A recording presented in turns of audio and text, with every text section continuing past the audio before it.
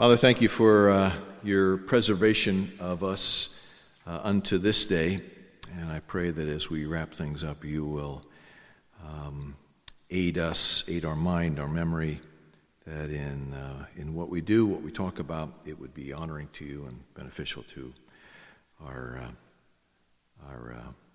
walk with you. Pray this in Jesus' name. Amen. This is lecture number 17 in this series, God's Glorious Salvation, our final time together on this particular topic. This morning we're going to do a summary of where we have been in this study and then take some question and answers that I've provided for you.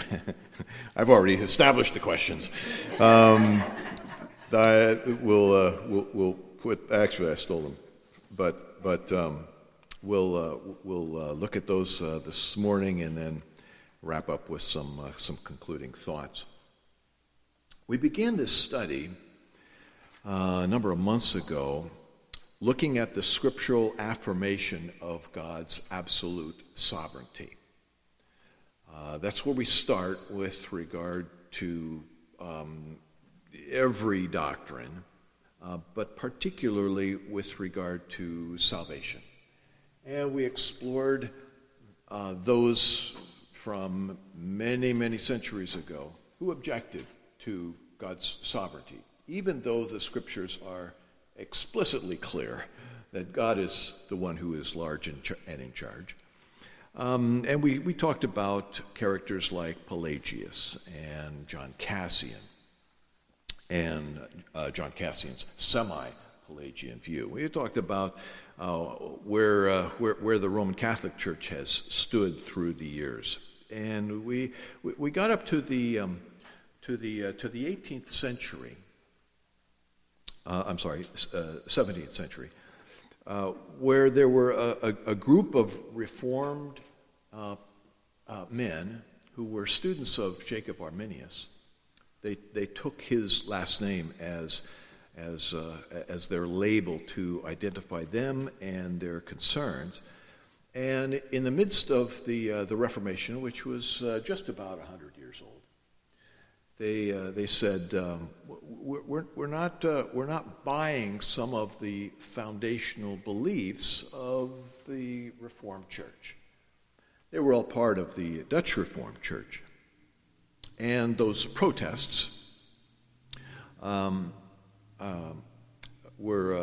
identified by five specific points that they had troubles with. And it was from there that we got the so-called doctrines of grace, or the maybe misnamed label, the 5 points of Calvinism. Mislabeled because it doesn't define Calvinism in its totality. John Calvin didn't even write them. But because he was so prolific in establishing Reformed thinking, just simply recapturing what does the Bible teach about so many things, his name gets attached to this. And with regard to the doctrine of salvation, I mean, this has been called God's Glorious Salvation. That's how we've titled this series. So in light of that, we have to look at what does Reformed teaching, what does the doctrines of grace have to do with regard to our salvation. The Dutch Reformed Church in the city of Dort, D-O-R-T, they came up with 5 responses to the 5 protests of the students of Jacob Arminius. And they rearranged them a little bit, and they came up with an acrostic, TULIP. And you are going to tell me what these stand for, right? What does the T stand for? Total depravity.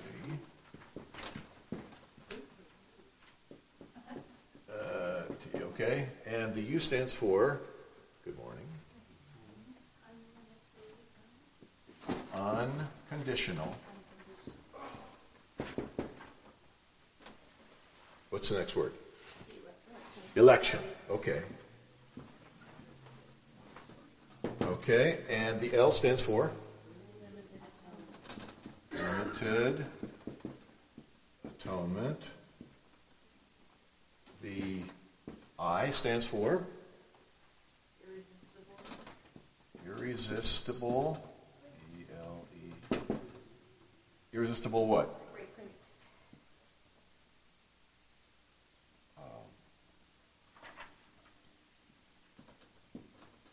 And the P? Perseverance of the saints. Perseverance.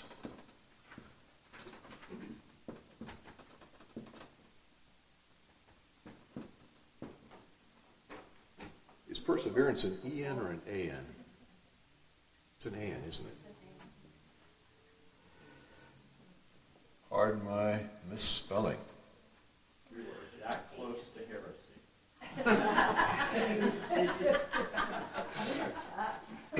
Now there are different labels for all of these, but if God is sovereign, if He's the one that's alone in charge of all things, including the destiny of mankind, this is how this flows together. We start with man's condition. He is morally unable to respond to the things of God because Ephesians chapter 1 verse 2 tells us that man is spiritually dead, unable, uninterested in doing anything about his spiritual condition. He simply wants to have the freedom to do what he wants to do. Thank you very much. We are totally depraved. That's where we start, man's condition. Then we move to God's action in light of man's condition, namely, without condition. Because man can't do anything about it, point number one. God chooses, He elects, He predestines certain individuals. Could He have chosen every person? Absolutely. Is Christ's death sufficient to save everyone without exception? Absolutely. But God chose not to do that. Why? I don't know. All we can say is turn to Deuteronomy chapter 29, verse 29, which says, the secret things belong to the Lord. I wish I had a firm, definitive, thus saith the Lord answer to why God does all the things that He does. But I can't. None of us can. The scriptures are very clear. God chooses without condition. All right? All right, so we start with man's condition. We go to God's choice, the Father's choice. Then we move to the Son's action. Jesus died not to make salvation possible, but to actually effect salvation for those whom the Father elected.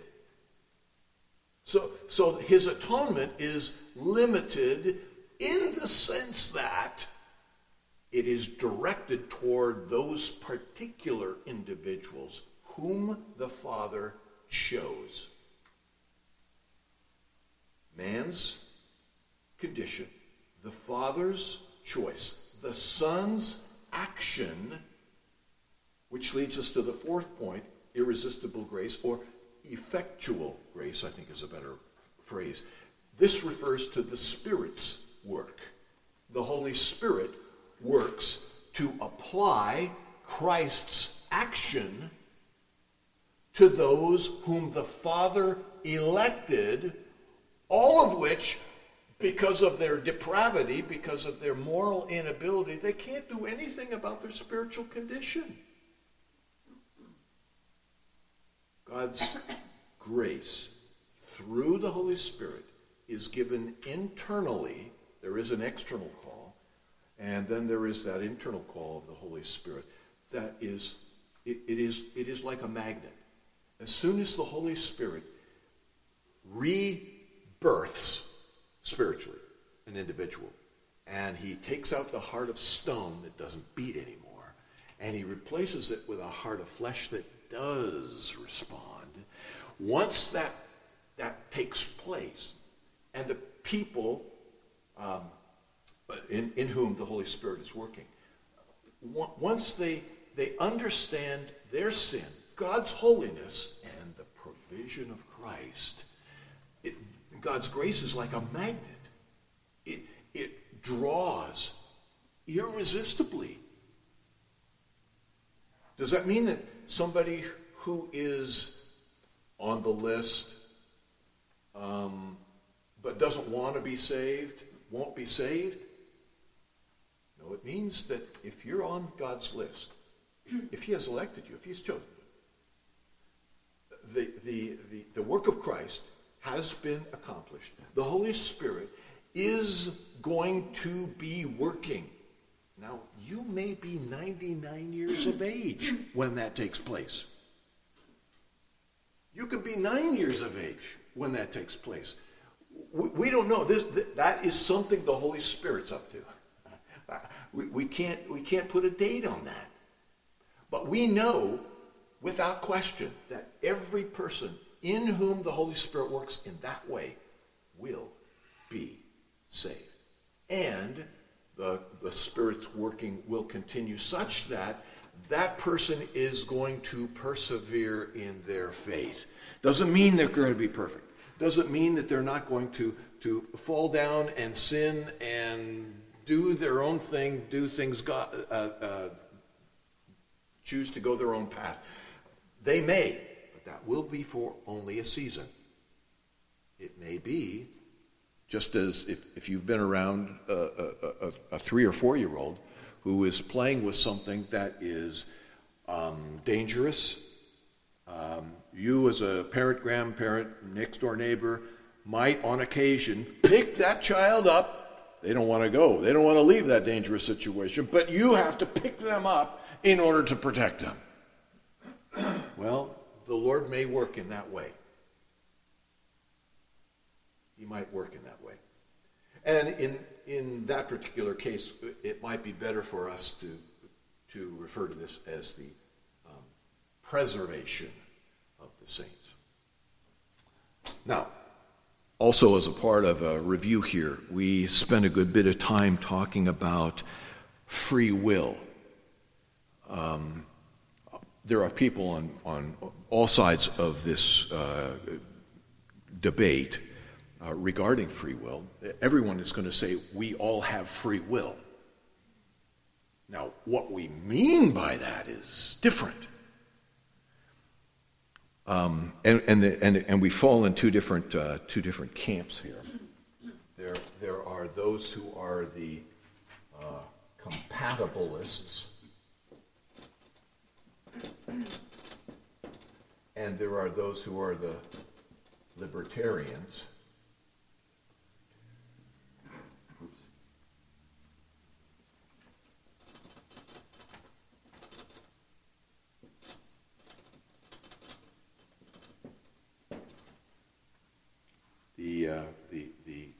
The question is, how can God's sovereignty intermingle with man's choices? The compatibilist view says the two are compatible. God can be sovereign, and man still has choices, legitimate choices. He chooses freely. The libertarian point of view, that perspective, as you will recall, we spent a couple weeks talking about this. That particular view says we have to modify God's sovereignty to a degree. We're not going to do irreparable harm. We're not going to say God's not God anymore. But God's sovereignty ends right at my nose. And their argument is, man cannot have free will unless he can choose to do what he doesn't want to do. Now, if you can make sense of that nonsense, please tell me how. No, everybody does only and always what you want to do. The difference is this. The unsaved person is spiritually dead. And though it may appear as though they do something that is good and noble and right and just and true, everything the unsaved person does is stained with sin. They do not possess the ability to please God in and of themselves, by definition. The redeemed person, the person who has been touched by the Holy Spirit, has a new level of ability, a new level of freedoms into which they walk. Now that person is able to please God in a meaningful, eternal way. They have a new set of choices. They have a new menu, if you will, that they can choose from to do. Both sides are free. Both individuals are free. But there are limitations on each. Nobody has the ability to stand up on the top of a building and jump off unaided and fly. We are limited in that way. So that kind of freedom will be very quickly found on the pavement. And it's not going to end very well. Now,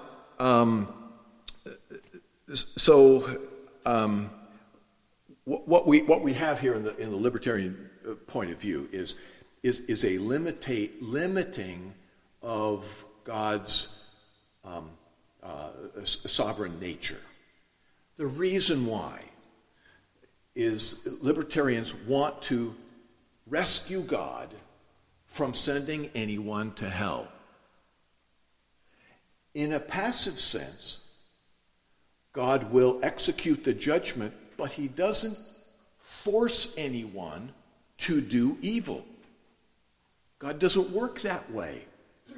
It is what that person freely chooses to do. We always do what we want to do. Now, there's nothing new in what I just said over the course of our study. Let me at this point redirect our attention to a few questions. I put these in your notes, and I'll give some answers. Question number 1. Why has God written his word in such a way that it's so difficult to understand? Why do the terms world and foreknow, and all have to be so complicated? We've spent a lot of time talking about some of these passages, and the word world can mean so many different things. And the word all can mean a number of things as well. How come it's so complicated? Well, let me say a couple things. We live with limitations. We all have limitations. Our language is limited. And speaking of language limited, we live with a translation. All of us live with a translation. Some read Japanese. Most of you read English. And there might be some of you others that read other languages. But they're all translations of the original manuscripts. And as a matter of fact, we don't have the original manuscripts. We don't have the original Hebrew and Greek manuscripts from which we get our Bible. what we have right here in my hand is a translation, and there are this is God's translation, I'm pretty sure, New American Standard. But even with this one, there are difficulties. There are problems. It is not perfect. And there are many who will say, well, the King James is the one that is the pristine, preferred translation. Well, there's problems with every translation. So sometimes we have to recognize that we live with the limitation of language, and then we have to add to that the limitation of our own spiritual nature. Sometimes we are clouded with our own emotion. We have such a deep love for a person. Might be a relative, might be an next door neighbor, and we have such deep love for that person that we don't want to. We choose not to look at the Scripture for what it says at face value. We read it in light of that person's need, and it is an honest concern for that other person, but it doesn't mean that we can't allow that to shade or influence our understanding of what the objective Scripture teaches us. So we live with that limitation. We live with the limitation of God's revelation.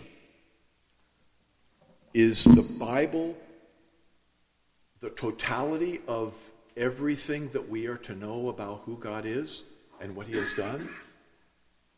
No. Even in the book of John that we've been studying in the second hour, at the end of the book, the Apostle John says, there is so much more that I haven't time or pages or ink to tell you about. Volumes and volumes more could be written about what Jesus said and what Jesus did. But these things I have included that you might believe. There's many things that we have yet to understand and have revealed to us. When we get to heaven, that'll be a different ballgame, and we will talk with the Lord.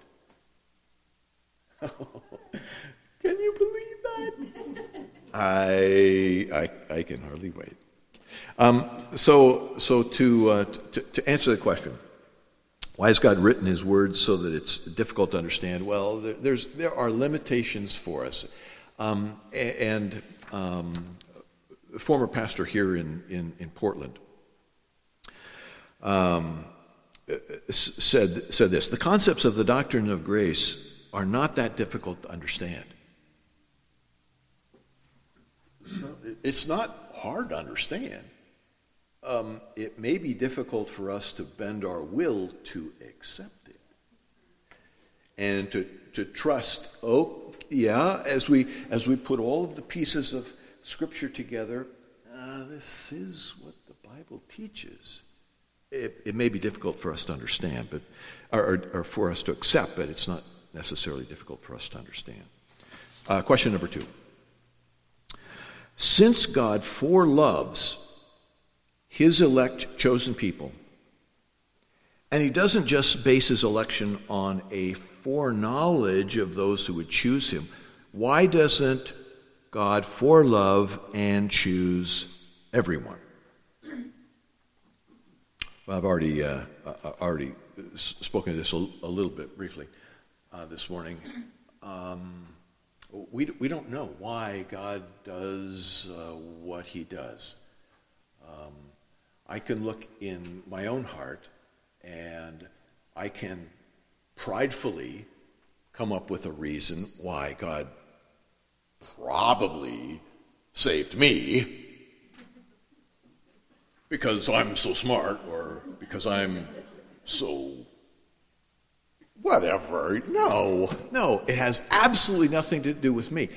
We can't say, Ephesians chapter 2, God delights in saving the unlovely and putting them in his trophy case of grace to say, I wanted to show my mercy to this one named Rob Martini.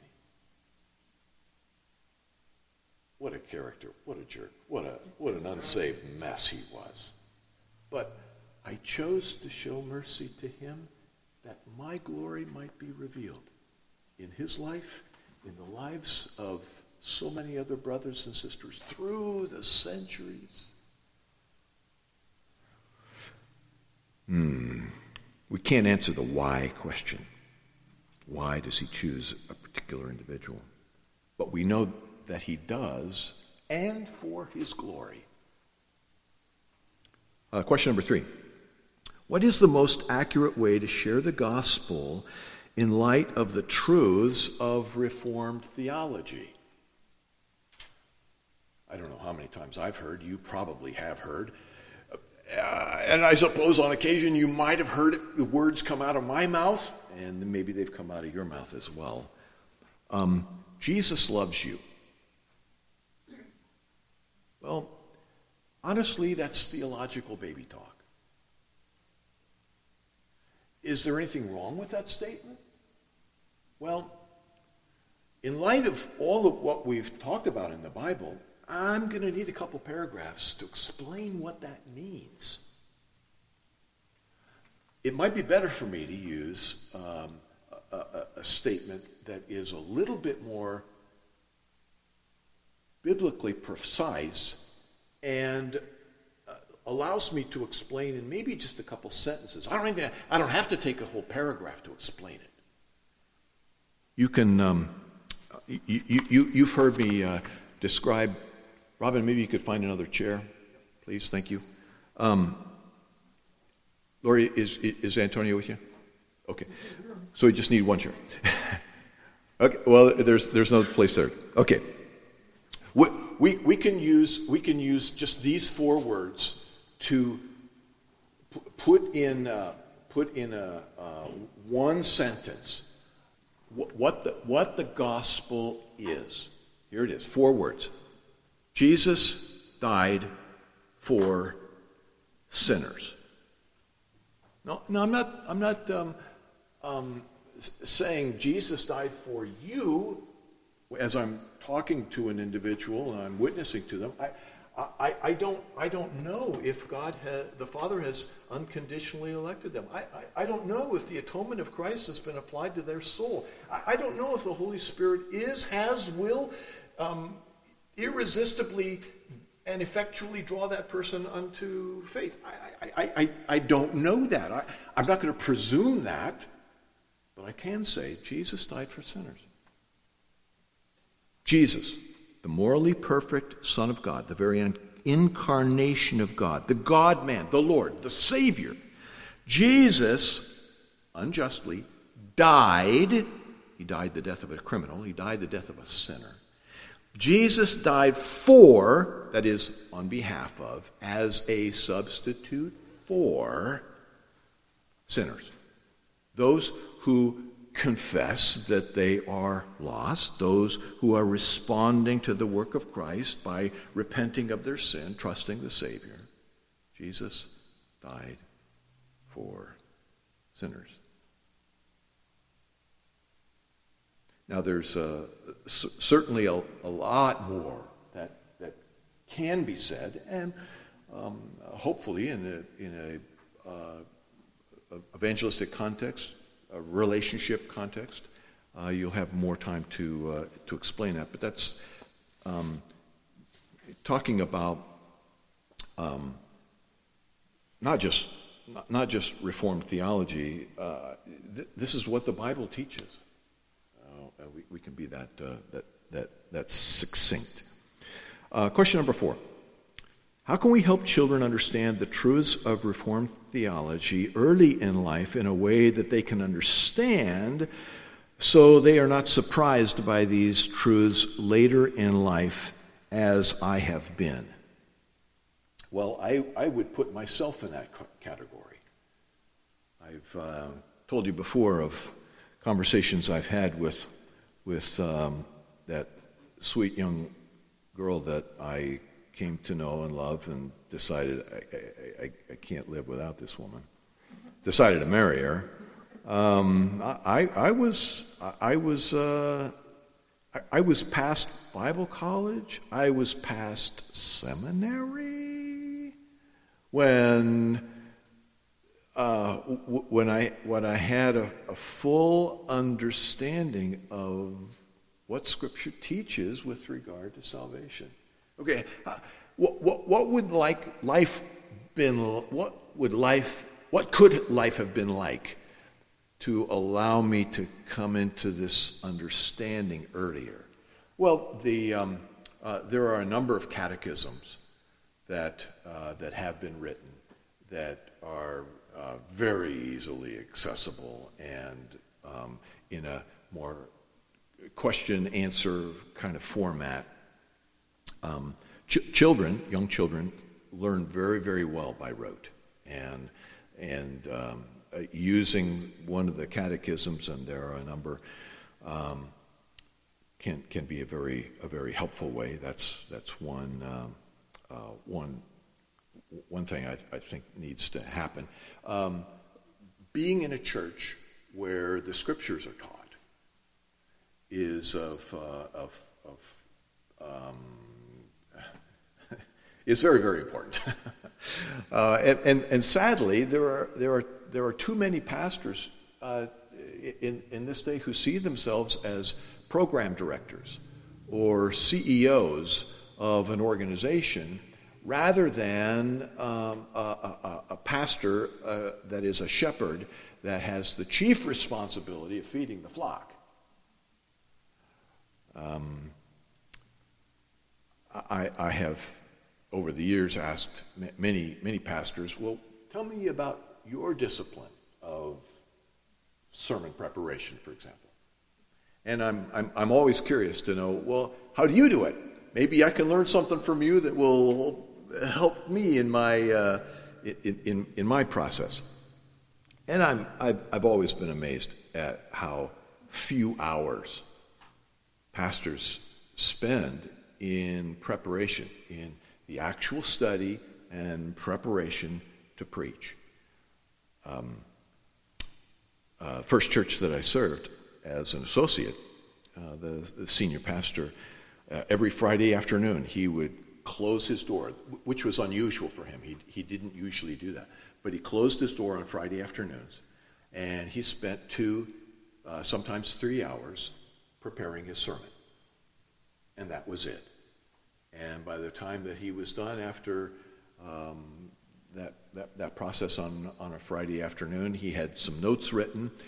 He had one set of commentaries that he read from quite frequently, and that was it.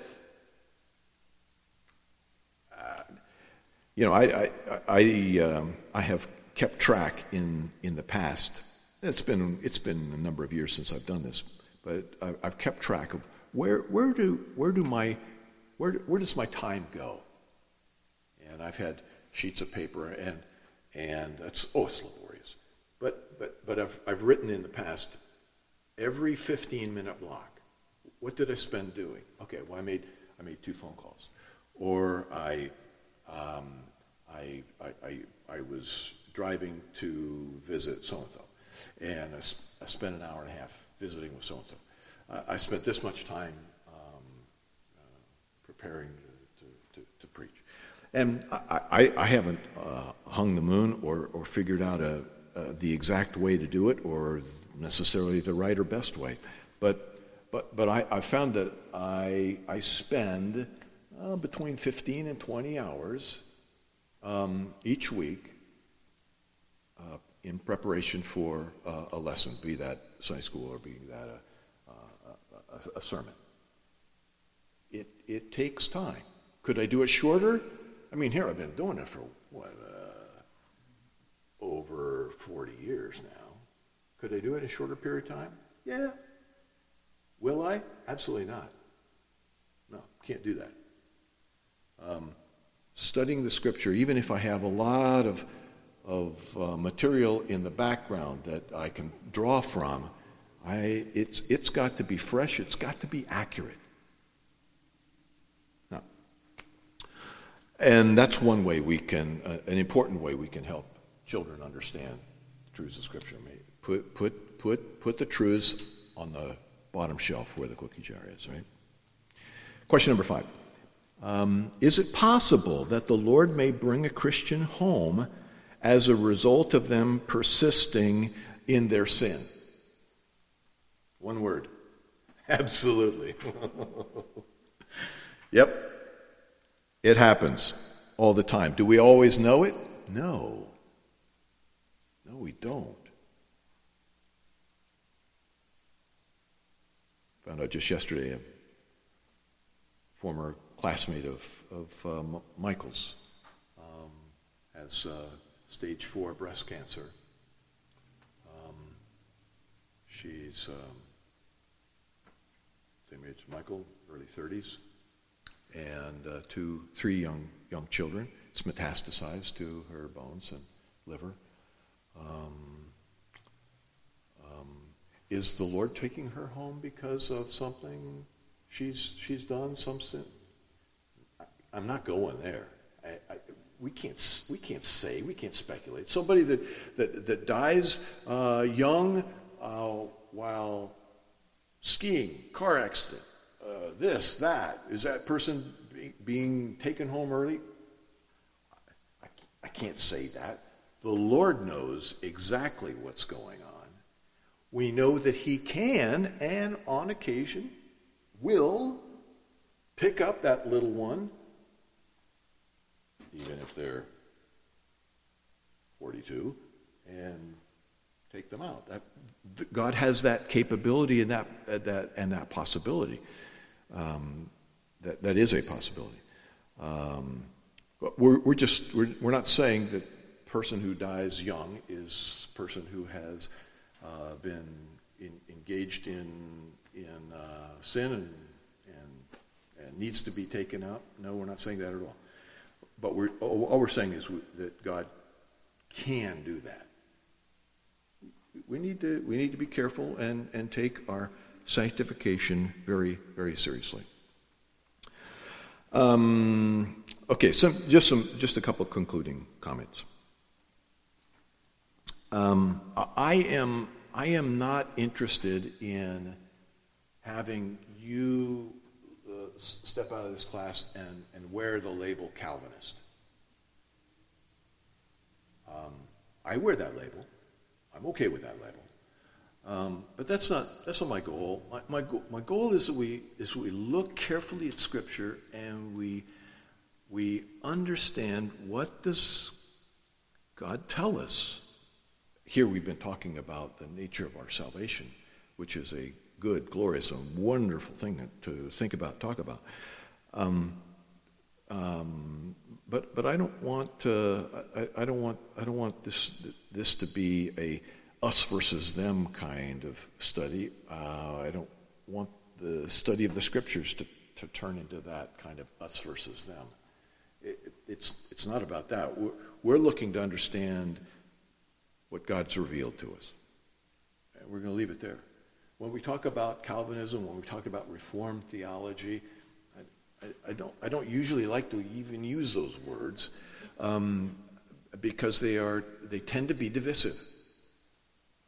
They tend to throw an us versus them kind of thinking in there. There are so many other things that are attendant to that label, Calvinism or Reformed theology, that I don't agree with.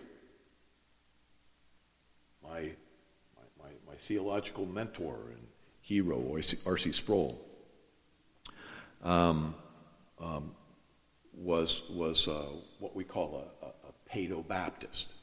He believed that we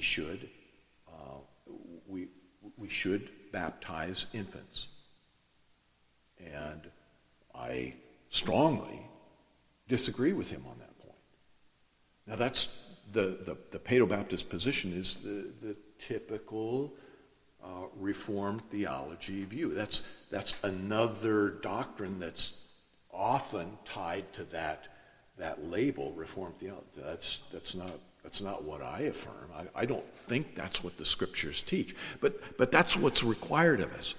When we get into a discussion that may be controversial, may have all kinds of opinions, we go back to the Scriptures. What does the Scriptures teach? And with regard to secondary matters or tertiary matters, things that are of a second or a third degree importance, we cut people slack. Now, I may not choose to be in fellowship with somebody on a secondary matter, but I'm not going to say, well, R.C., you're not a saved man because you don't hold my particular view on baptism. What a ridiculous point that would be. No, we give people freedom and flexibility when we're dealing with secondary matters. What we've been talking about are first degree matters, although there are a number of people, evangelical Armenians is what we've labeled them, who have a different perspective on the nature of our salvation, and I'm not saying, never have said at any time, even in this course, that these people are not saved. We simply have a difference of opinion. We're both coming to the Scriptures and looking at them, and some of these people have a difference of understanding what the word world or all or foreknown means and what it's labeled. My parting thought is to encourage us all to keep our nose in Scripture and to keep reading, keep thinking, keep asking questions.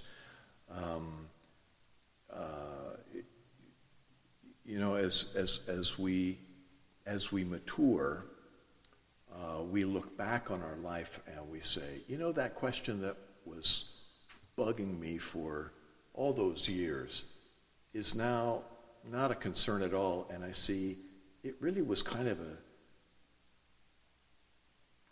an immature thing for me to even ask. Well, we all have to begin there. And I remember the first book that I read with my compadre Rick on Reformed theology had to do with the nature of salvation. It was like somebody finally turned a light bulb on in my mind, and I was asking the most simple and the most basic questions. Wait a minute. How can, I don't understand. Why did, I was asking all of these things that were, from my perspective now, decades later, I was asking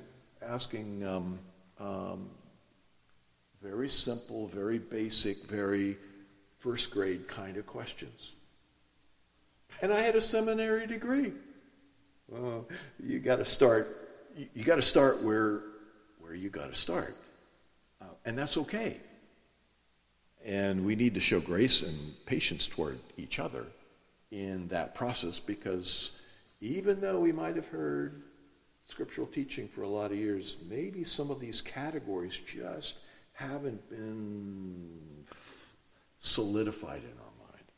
So we need to be patient with each other and keep coming back to, what does the Scripture teach?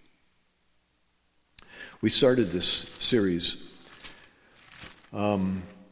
in response to what Jude says in his book. If you want to turn with me to Jude, he begins his letter with the rather typical salutation, verses 1 and 2. And then he says in verse 3, Beloved, while I was making every effort to write you about our common salvation, I felt the necessity to write you, appealing that you contend earnestly for the faith which was once for all handed down to the saints.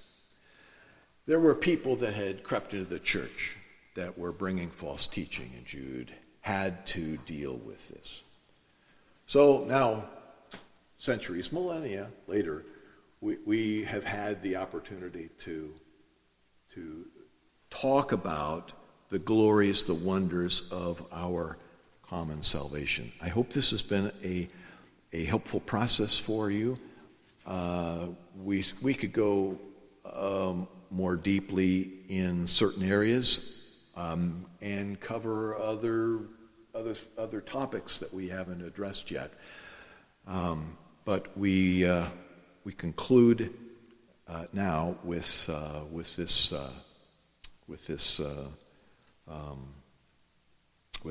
final lecture. Father, thank you for this time when we have been able to look at our common salvation and glory in the fact that you, as its author, have chosen to show mercy and kindness toward us, sinners, rebels. Because of your choosing the work of Christ, the work of the Holy Spirit, it is by your hand that we are saved. And we affirm with Jonah, salvation is of the Lord. It's not our work.